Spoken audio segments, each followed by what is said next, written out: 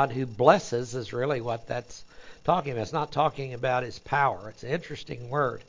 And if someone ever wants to do a doctoral thesis, they could take the gods of the Hindus, and then they could take the descriptions of Yahweh Elohim, and you can almost see that they pulled off individual pieces of Yahweh Elohim, who is indeed the truth, and that they have decided to make separate gods because they have a god over there that has a whole lot of breasts all over it, and it's one of those little sitting things that look like a Buddha, and so that's part of what they do. They have the bull, of course, that they worship over there. Seems like we have a sacrificial bull. My whole argument is that it all came from the revelation from the Lord Himself, and then it all got twisted and distorted by the various world religions. And I think that would be a good doctoral thesis. By the way, Kelvin's working on his. Is that still not working? Ta-da. All right. Kelvin's working on his second doctorate at Grace School of Theology, so it's not like he's a uneducated and untrained person. And G2 has studied for how many years? A lot. Millions of years. So they have filled in before, and they're always good, so hopefully you will show up. My mother used to get so mad at people because she was a church secretary, the church I grew up in, and anytime the pastor announced he wasn't going to be there, nobody showed up. And that's a Pentecostal church. So don't be like a Pentecostal church. Be sure and show up because you're going to get some good teaching. And it's the fellowship of the body that is what we're looking at. We want good teaching, but that teaching should lead to fellowship. It's important for us to meet together in order to do that. So in any event, we are studying the resurrection of the Messiah. And this is coming in 5 different parts. And we're in the part now that has to do with the week of the cross. First part dealt with basically the prophecy of things, what's going to happen, and the various prophecies that Messiah fulfilled. Then we pick up from His entry into Jerusalem, and we're going to go and look at the week of the cross and what's going on. We're at point D now, which is the upper room discourse. This was given the night before the cross. In fact, after they get done eating, they finish the Passover meal, they're going to go out to Gethsemane. And, of course, there's arguments from theologians. Was the prayer of John 17, was that while en route to Gethsemane, or was it in Gethsemane? And the fact of the matter is, it happened. So we can talk about whether it was en route or whether it was in Gethsemane. And, yeah, we can have our fun with that and all our arguments and our proofs and everything else. The fact of the matter is, He made the prayer. And it was somewhere where John got to hear it. So it was inspired that it be written down. So that's the important part. What is the content of it? And the upper room discourse is the prelude to that. Before we begin, though, let's just take a moment for prayer and come before the throne and ask that the Holy Spirit be our real teacher. Let's pray.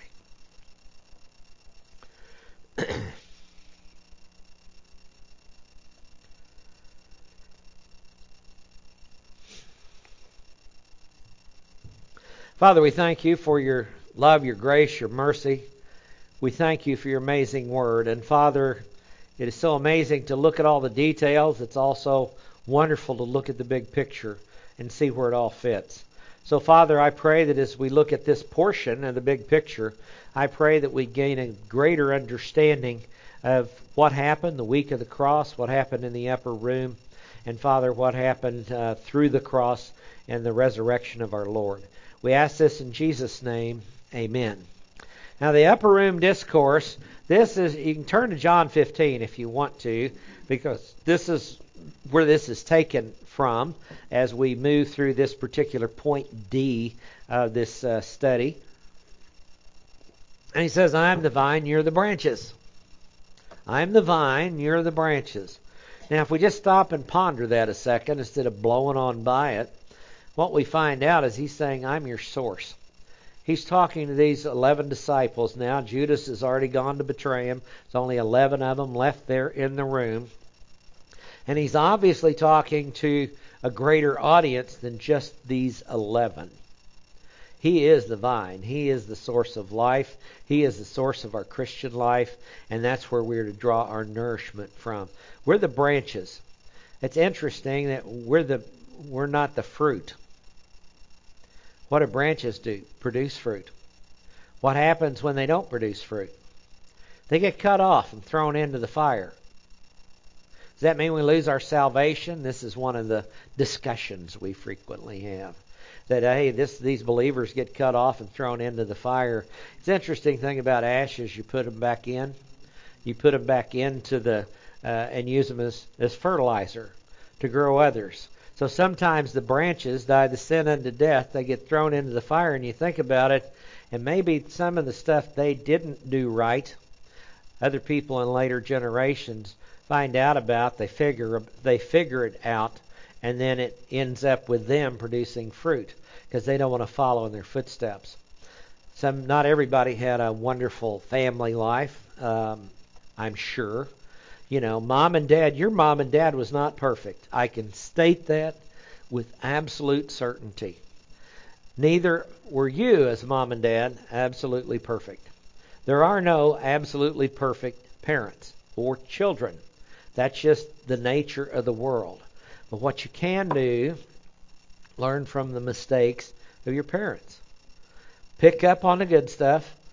Don't follow the bad stuff. And then you try to build. That's what we are called to do. So if we're the branches, what is the role of us? We're supposed to hang on to the fruit, aren't we? Because the fruit is produced from the vine through the source, and it comes out through the branch. So it's all the Lord's. The fruit is all the Lord's. It's not ours. We're not carrying a big basket of fruit up there to Him. Look what I did. Because we didn't do it. Just like the fruit we pick off of trees. The tree did it. So He's a source, and that's what He's reminding them of whenever He's talking to them. Again, just an hour or two before they went to Gethsemane, within 24 hours of the cross. And He says, I call you friends.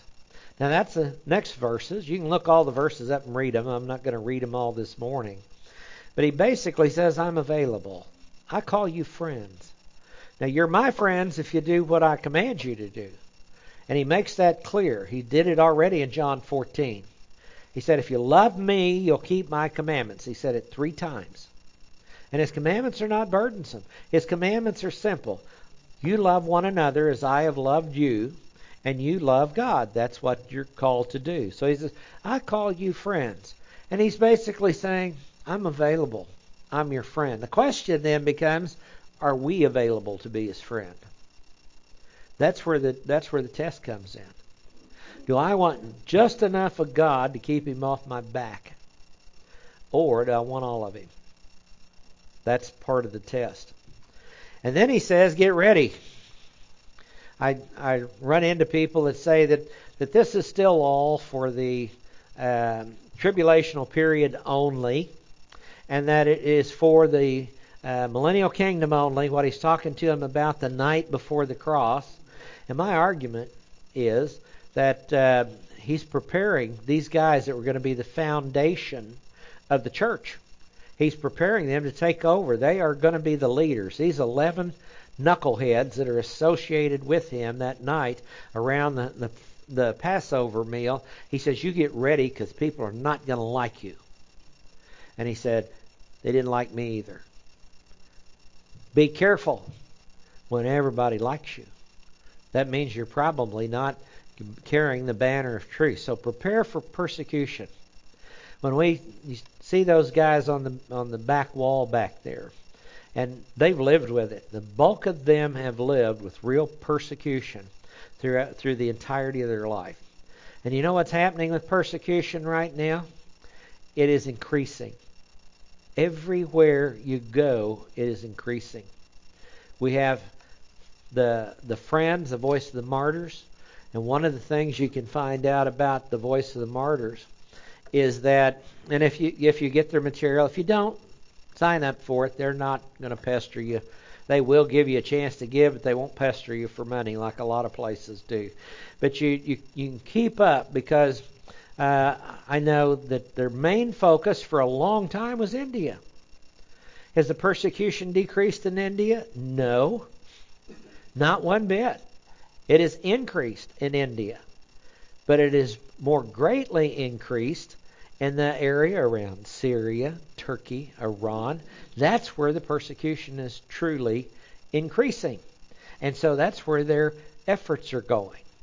When this COVID thing came in, it kind of affected some of the offerings and things, but their primary thing is meet immediate needs of persecution. That's their primary objective. Number 2 is Bibles. Provide Bibles, because they feel like that will equip people to be able to better endure the persecution. And they want to go where the hot areas are. We have another young man. It's on the back wall. It only shows 4 kids there. I just got a new picture from him in, because he got 8 kids now. So can you send me a new picture, because this one is outdated by a long shot, and he goes directly into those difficult areas. He's been doing that now for 30, 40 years, and he goes directly into it, and it's a whole neat story. I'm not going to say it online while we're talking, but maybe offline you can ask me about it, and I'll tell you what all he's doing. But he's one of the guys that we support, pray for, and he's really one of the warriors. But he's ready for persecution. The people that you see on that wall usually have prepared. We prepare for tornadoes here. Right? We got a bug out bag. We know where we're going to go, where a safe room is, all this other stuff. They prepare for what if somebody comes into your house and says, deny Christ or die. See, that's a little more dangerous than any tornado. That's the fact of the matter. And they basically have already decided what they're going to do as a family. And if they die, they die. That's the way they look at it. They are not going to deny the Messiah. Now, I don't know what would happen if that same test the Americans are faced with that same test here. But it can come. Don't say it'll never be here. Look at all the stuff going on right now. We said, oh, that'll never happen. And yet it is. Prepare for persecution. The coming helper. Sometimes we forget that as part of the family of God, the Holy Spirit is inside of us. Now that's just really cool. He tells these guys that he said, I'm going to send the Spirit, and He's going to be another helper, is our word, encourager. It is parakletos. It's the same word we get, encourage one another, comfort one another. Word's translated 2 or 3 different ways, but it means literally to call alongside. And Jesus Christ is the encourager. And He said, I'm going to send another encourager like me, which is the Holy Spirit. He used to be upon you. That's the Old Testament. Now He's going to be in you. So you're never going to be alone. You're never going to be alone, no matter what you're facing or what you're called to do. The coming helper. So you're not alone. How about your sorrow is going to be turned into joy? Now, that's telling us sorrow doesn't last forever. Everybody in here faces various sorrows as we go through the day, week, and year. All of us in here have experienced sorrow over the last year. Some more than others. It just comes in various stages. All of the world is facing these very same things. Everybody tastes sorrow from one time to another. All of us face the storms of life. And one of the things about storms, God can calm the storm. But that's not usually the way He chooses to do it. What He wants to do is calm you in the middle of it. And that can be done by any believer in Jesus Christ. An unbeliever can only do it artificially through alcohol, drugs, and all these other things. But a believer can do it in reality We can say, whatever you bring our way, fine with it. I'm fine with it. But from sorrow to joy, one of the things about this sorrow, one of these days, will be changed the moment in the twinkling of an eye. And all this sorrow is going to be gone. And we're going to have a joy that, you'll never wipe the grin off our face. Yeah, that's the joy that we're going to have one of these days. From sorrow to joy. He says, I'm going to return to the Father. And of course the disciples are going, That started back in chapter 14. I'm going to prepare a place for you and where I am, and I'm going to come get you, bring you myself. Where I am, there you may be also. In my Father's house are many mansions, many dwelling places. I want you to be with me. And he says, I'm getting ready to go. And they said, where are you going? Who are you? Show us the Father, said Philip. And he said, you've seen me, and you don't know you've seen the Father? He is the Father in the flesh. He is God in the flesh. He is the exact representation of His being, the writer of Hebrews will write. That's who He is. And He said, I'm going to the Father. And you notice some plans aren't pleasant because they didn't want to see their friend leave. They wanted Him to set up His kingdom. They wanted to be ruling over various parts of His kingdom. That's what they wanted. But He told them, I'm getting ready to leave. Some plans aren't pleasant.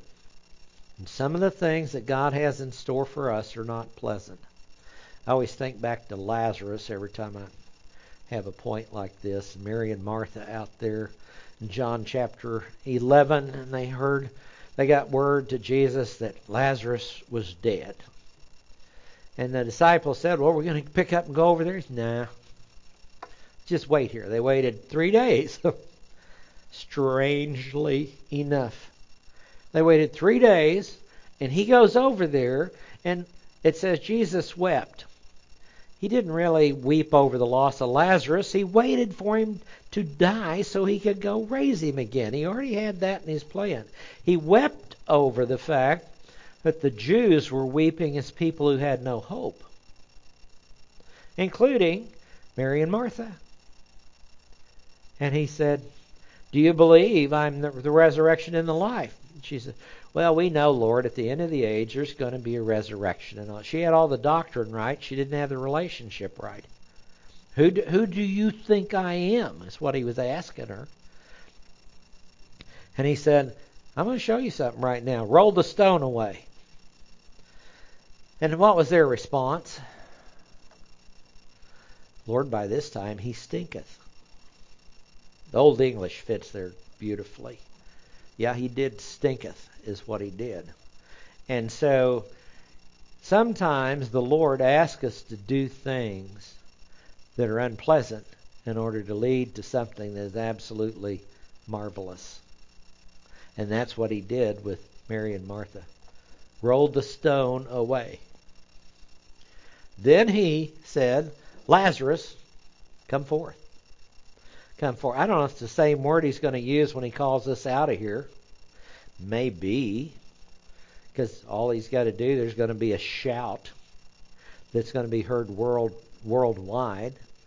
There's going to be an amazing shout there. And so, some things aren't pleasant that He asks us to do, but they're important to get to the right spot in our life. Some plans aren't pleasant. Then He says, I've overcome the world. See, the victory's in Jesus, the Messiah. It's an I am type of statement.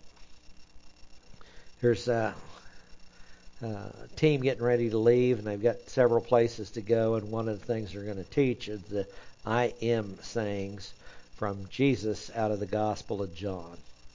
And it's phenomenal. There's about a dozen of them, and they paint a wonderful picture of Jesus the Messiah. I am the way, the truth, and life. I am the resurrection and the life. That's who He is. And He makes the direct statement, I am the I am. I'm the one that Moses saw. Before Abraham came into existence, He said, I am. Now, I've overcome the world. The victory's in Jesus. It's not in politics. It's not in getting the right people elected. This world is going to continue to go from bad to worse. And the solution is not found in politics. Solution is found in the Lord Himself. And right now, people don't even want God to be talked about. It's becoming more and more so. Some of the things that have been said about the firing of Tucker Carlson and some of the comments that he made just a couple of days before had to do with the fact that this nation needs to get on its knees and call out to God. Well, that'll get you in trouble. Was that why he was fired? I don't know.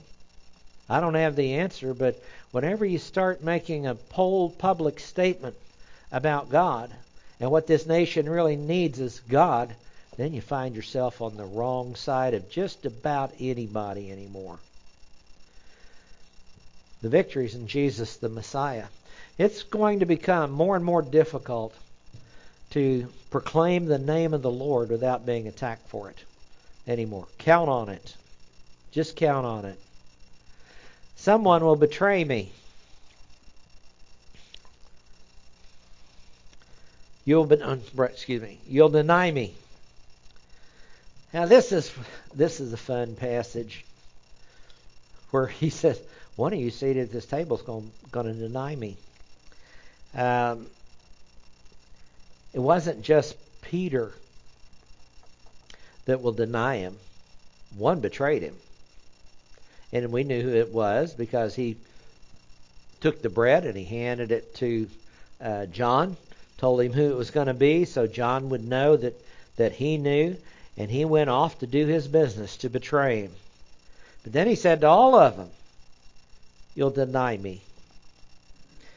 Now, true, he's talking only to the 11 when he made this statement. But it wasn't just Peter that was going to deny him. And what did they do? They scattered like sheep without a shepherd.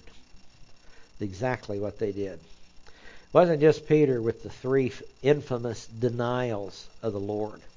It was all of them. Even John to a degree, and John is the one that showed up at the cross, the only one that showed up at the cross. But John had his question marks and who Jesus was. He was John was kind of his own guy. But did John make mistakes in the process? Yeah. They all denied him. It was just Judas was obvious as the betrayer, and Peter was obvious as the denier. And then he said, take a sword. Interesting passage.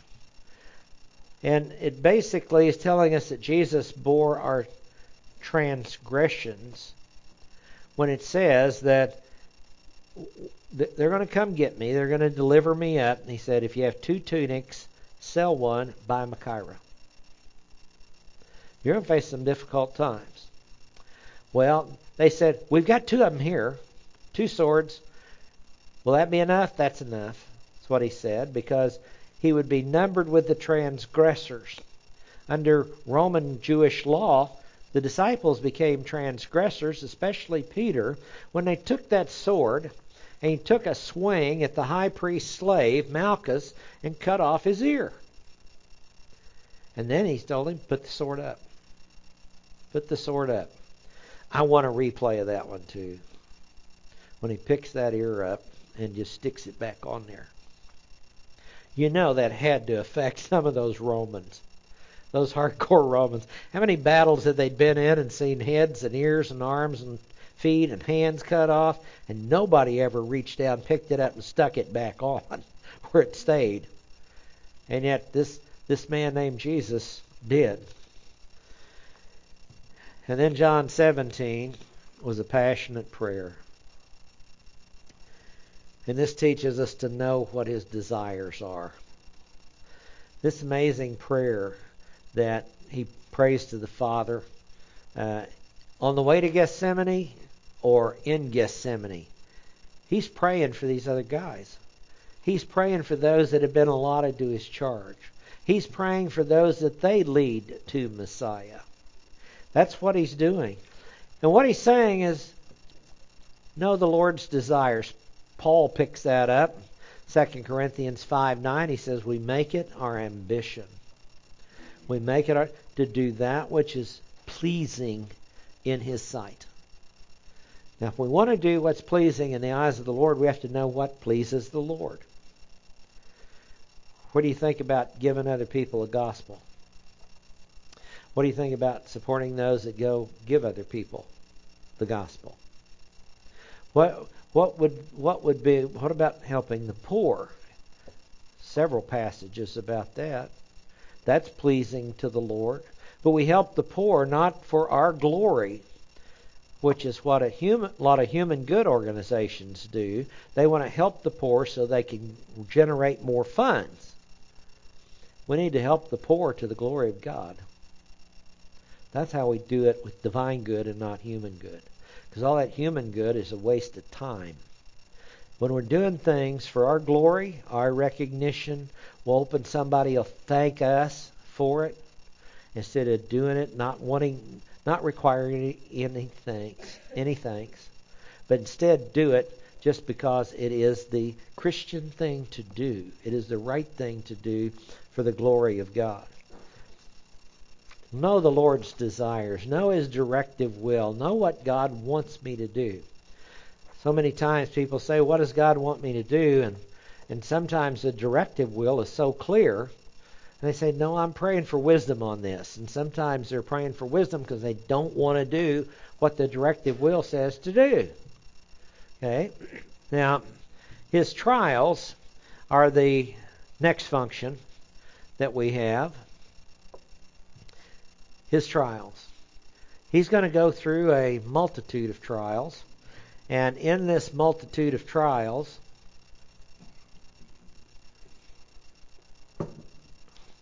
we learn some more things.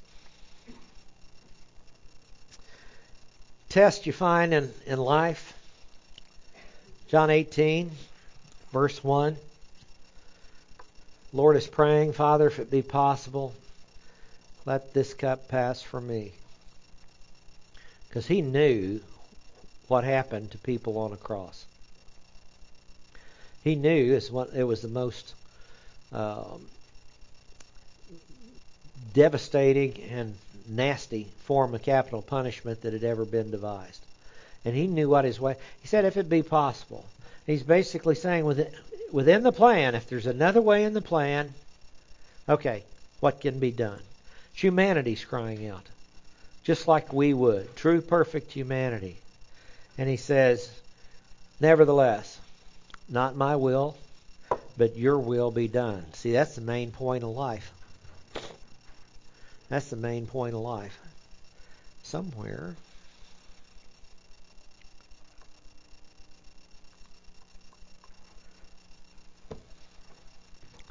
Are you frozen?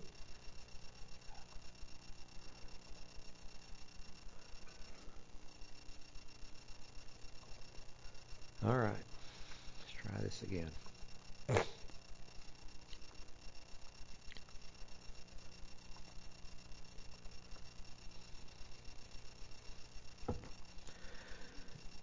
case you haven't noticed, there is an angelic conflict going on. In case you haven't noticed, demons get in machines. The ghost in the machine, there's plenty of them around. And it just said, I don't like that button anymore. So you have to use another button to get it to advance. And I thought, did I forget it again? And the answer is no, it was in there. Anyway, not my will, but your will be done. And it's still not going to work. Okay. And then there's the betrayal. The betrayal. You know, selfishness often trumps virtue. What did Judas want? Did he want the Lord to throw out the Romans and bring in the kingdom?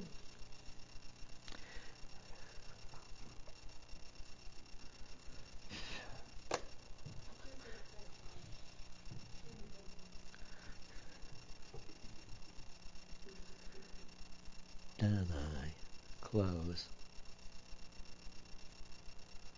whatever.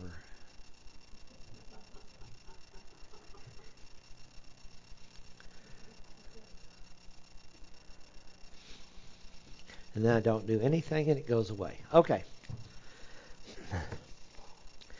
Not my will, but your will.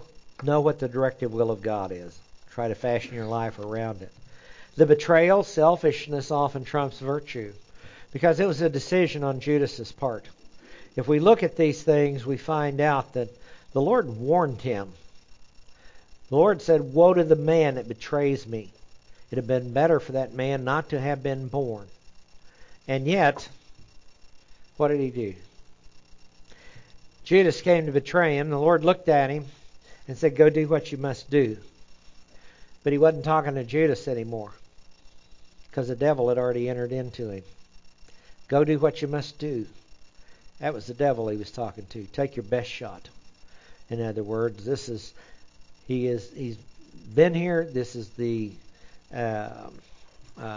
way that my thoughts will catch up in a second. That sidetracked me, but the devil's not going to win this one. Take your best shot is what the Lord was telling him, because he'll never be weaker at any other time in history than he's going to be for the next few hours on that cross. He will never be weaker. You want to try and win this thing, you're going to have to do it here. But what did Judas do? He was selfish. 30 pieces of silver. And then he realized what he'd done and threw it back into the temple. And what'd they do? Picked it up because it was dirty money and went out and bought a potter's field to bury people like him in. The betrayal. Then we find, why question me?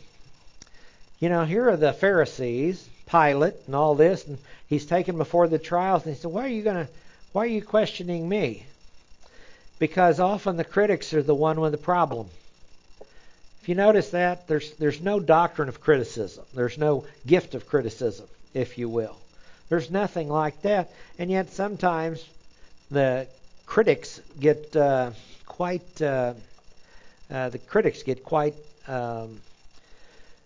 adamant, loud, boisterous. So why question me? And then, after they go out, Peter denies him. Peter denies him. And this reminds us that even close friends can become cowards. Is it getting hot in here to you guys? Huh? Yes, no. Yes, no. No, yes.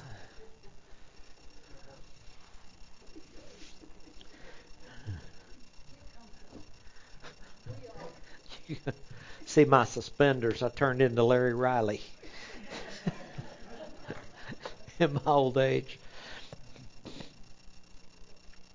Much better. Much better. Even close friends can become cowards. See, Peter, in a sense, was a close friend. I call you friends. This is who you are. And what did he do? He denied him. The pressure hit. And when the pressure hit, he just said, no, and denied the Lord 3 times. When you look at it and you track everything down, it almost looks like he did it 6 times. Because the circumstances look a little bit different in different Gospels as to when he denied him. It almost looks like 2 sets of 3. It's kind of like, okay, Peter, 3 wasn't enough. You can just keep running your mouth and you're going to keep on doing it. And that's what he did. So Peter denies him. Even close friends can become cowards. That could even happen in our own life. We face difficult times. And at times, those people will run off and leave us. Prepare for it. It doesn't mean join them. What it does mean is stay true to the Lord with our eyes fixed on Him. Are you the Son of God? They ask him. Who is he? He indeed is the Son of God. Even in the face of clear evidence, some people are not going to have faith. Even in the face of clear evidence, some will not have faith. That's the Lord. Are you the Son of God? Absolutely. And then Peter is accused. There will be a big test. Weren't you with this guy? You're from Galilee. We saw you with him. And There's going to be big tests in your life about loyalty to the Lord. That's what it's going to be.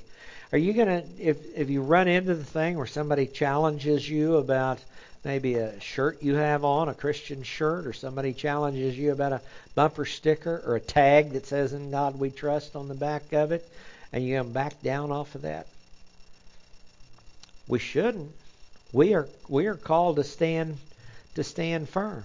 Are we going to stay loyal to the Lord in the face of all opposition?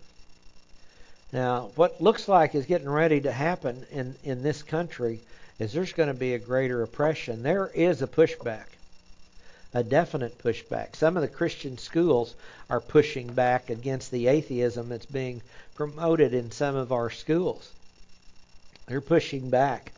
We've got a good friend that is works with one, and he basically left a very, very, very well-paying job in order to become a teacher in high school, because he knew he could have more impact on people by doing that than he could by just continuing to make a whole lot of money every year.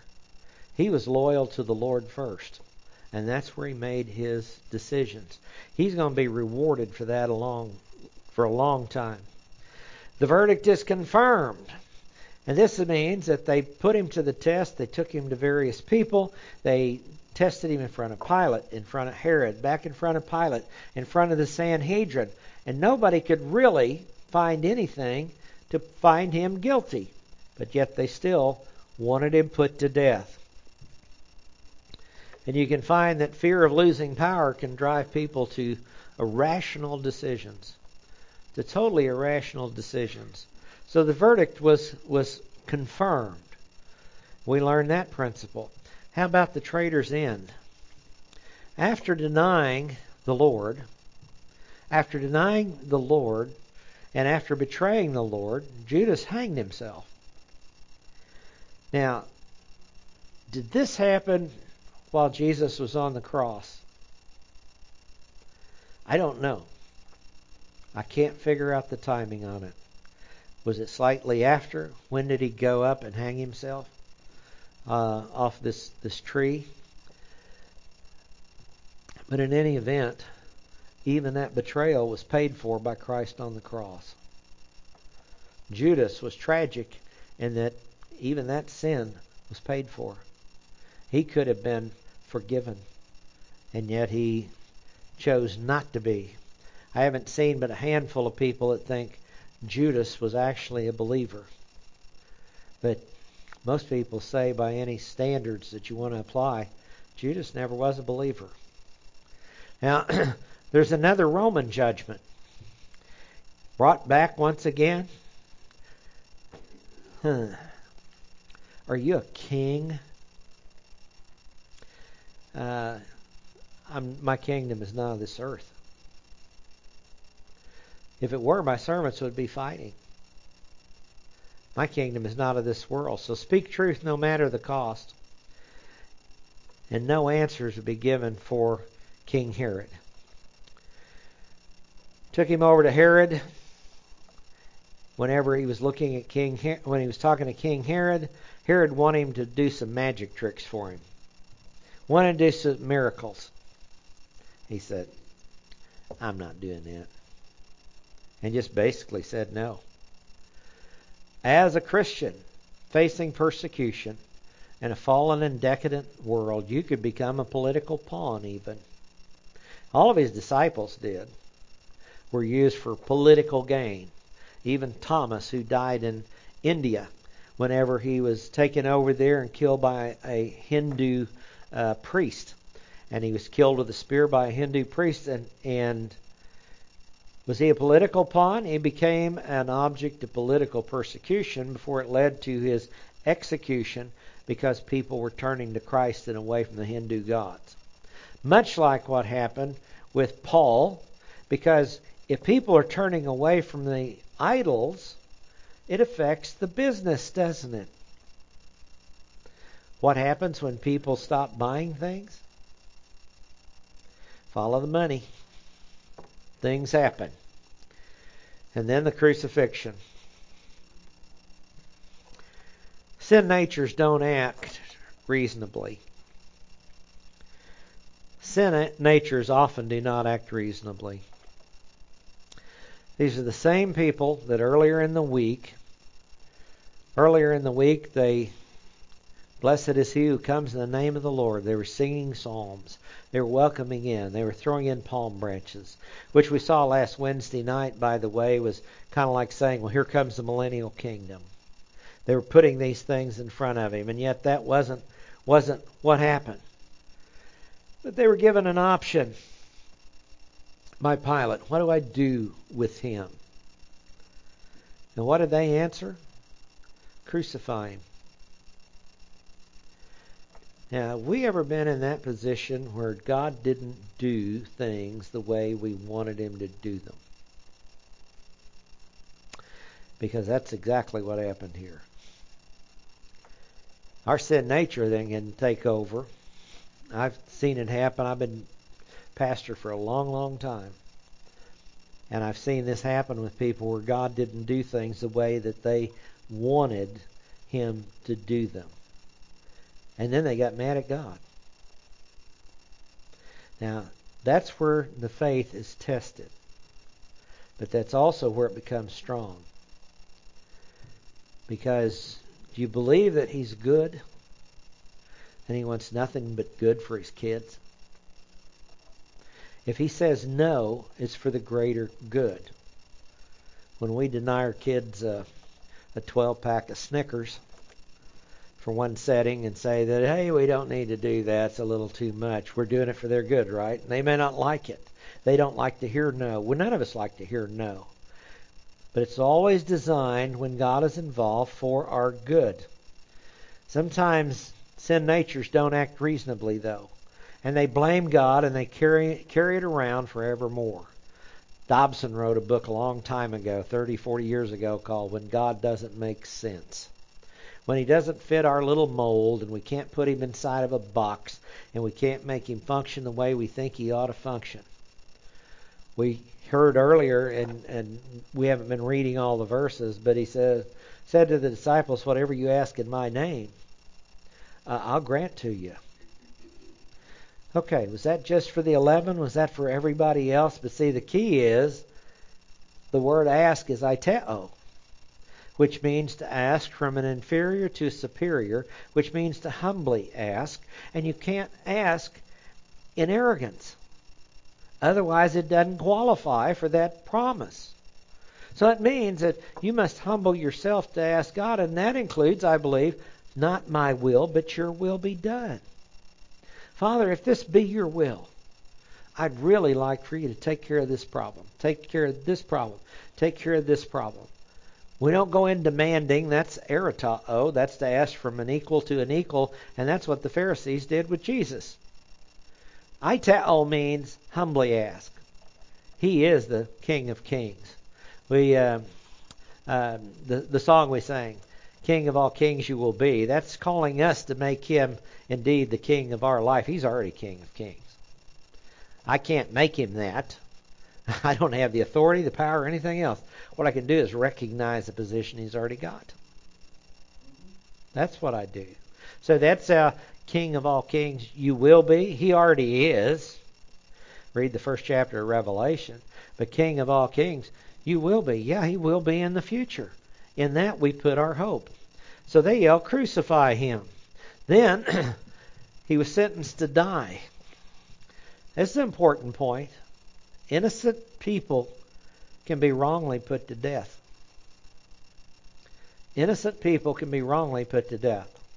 And that basically is innocent of the crime of which they are accused. It's an interesting thing under the Mosaic Law. Very practical. Under the Mosaic Law, that if you accuse somebody of something and they're found innocent, you bear that penalty. What do you think that did with frivolous lawsuits? You accuse somebody of murder, you better have 2 or 3 witnesses. That's the law to go along with it. Because what's the penalty for you for the false accusation? Isn't the commandment, you shall bear no false witness against your neighbor? Yeah, a heavy penalty for that. Heavy penalty. Innocent people, though, can be wrongly put to death because Jesus was innocent of everything. He basically was found innocent by 6 tribunals, and then there was a thief on a cross. Remember that? We deserve to be here, is what he said to that other thief on the cross. This man didn't do anything worthy of death at all. He knew of the innocence of the one on the middle cross, but he didn't consider him to be innocent. We deserve what we are getting. But innocent people can be wrongly put to death. Then he went to Golgotha. Times the road can be almost unbearable. The Passion of the Christ, the movie that was there, some people say, well, I didn't like it because it's too Catholic. Well, there's a lot of Catholic overtones in it, but I've never seen anything portray as well as that movie did the events leading up to the cross. The scourging, they never show it in movies, except they showed it in that one. And the scourging they showed in that one is hard to look at. It is. But that is the type of scourging that was administered by the Roman soldiers. See, that you want reality? We all know that movie picture shows are not reality. But if you want to portray reality, get something that is realistic. And that was quite realistic. He went to, and Simon of Cyrene pressed into service that man to carry his cross for him. The road to Golgotha, after he'd already been whipped, the road to Golgotha was almost unbearable. And guess what? Our road at times can be almost unbearable. And when we think about that, how many times in here have we all thought, I just don't know if I can do this anymore. And it's all about us. And maybe we ought to say, this is what the Lord went through for me. Paul writes about that, and he says, thus you share the sufferings of Christ. We can't do anything to atone for our sins, never could. If we could, Jesus wouldn't have had to go to the cross. But whenever we face these unbearable situations, we can identify with him. We get a small taste of what he went through going to the cross, being accused by his brethren, accused by the rulers of the people, abandoned by everybody, abuse hurled at him. Yeah, at times the road can almost be unbearable, and we might get to go through that from time to time. And then on the cross, our mission may contain some excruciating moments. God has a plan for your life. And the plan is for us to follow his leading, because we don't know what it is. And the interesting thing about his plan is the plan includes all of our good decisions, our bad decisions, and the ones we didn't even make. Includes all of them for us. But do we want to find them? Is the question mark. Do we want to find the path that he has charted for us? Because along this, what is the path? What is the mission? To draw closer to him. Draw close to him, he'll draw close to you. The whole thing is to get closer to him. And so when we face these tests, we look at it and say, this is what the Lord went through for me. And it might have some excruciating moments. Look what he went through. He's called a man of sorrows. He went through the loss of friends. He went through the rejection by his countrymen. He went through all those things. So there's some excruciating moments along the way. Then he said, it is finished.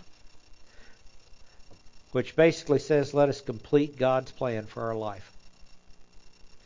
That word is tetelestai. Beautiful word. Means paid in full. What's paid in full? Our redemption. One sacrifice for sin for all time, and he sat down at the right hand of God. Let's complete God's plan for our life. So what are we called to do? Persevere to the end. Some crowns are given for persevering to the end. What do we find in 2 Peter 1? Right in there. add perseverance. And the sphere of your perseverance, godliness, a greater respect for God. And in that godliness, brotherly kindness, and that brotherly love, Christian love, the love of God. That's part of what grows. So perseverance is important to finishing our mission. Then there were some awesome wonders. I really don't like them to say Mother Nature brought all this stuff around. Mother Nature's a Hindu god. Isn't that an amazing counterfeit? Just right out front. It's Father God, not Mother God. God has the power over nature. He has absolute power over nature. He has power over the laws of physics, power over everything else. Now, from the cross to the tomb, he needed to get into a rich man's tomb. And that tells us that other people may help us complete our mission. That's Isaiah 53. He needed to get into a rich man's tomb to fulfill the prophecy. He had no control over that, did he? And yet Joseph of Arimathea went up, made a deal, got the body, and put him in his tomb so he could be resurrected. I don't know how in tune Joseph of Arimathea was. I wonder if he's saying, well, he's just going to be using it for a few days. I don't know if he quite figured that out or not. So, yeah, no problem. You can take my Taj Mahal over here, and I'll just put you over here in my Taj Mahal, because I know you're going to be gone in 3 days. That we could ask him. Well, won't that be fun? Say, when you gave that tomb, were you thinking he's not going to be using it very long? We can ask him that, and we'll all have a big laugh together. But other people might be needed to help you complete your mission, and the tomb is sealed. Sometimes it seems like the world has won. Sometimes it seems like the world has won. Sometimes we're going to face battles like that in our own life. It seems like the world has beat us and the world has won. Sometimes it seems that way. But it's just the beginning. It's the end of the beginning, isn't it? That's what it is. Because a new day is getting ready to dawn. And the Lord will bring it about. Well, we're going to pick it up here when I get back. And I will miss you, all y'all. It will happen. But I do think you're going to be edified with Kelvin and George, the great. And I hope you all enjoy them. Let's pray. Father, it's a good day. We thank you for it. Thank you for your blessings. Thank you for your test. Father, thank you for the many things you poured out upon us. And Father, I pray that this week as we go about our business, that it'll be your business that we are going about. We pray everything we think, say, and do will honor and glorify you. For we ask it in Jesus' name. Amen.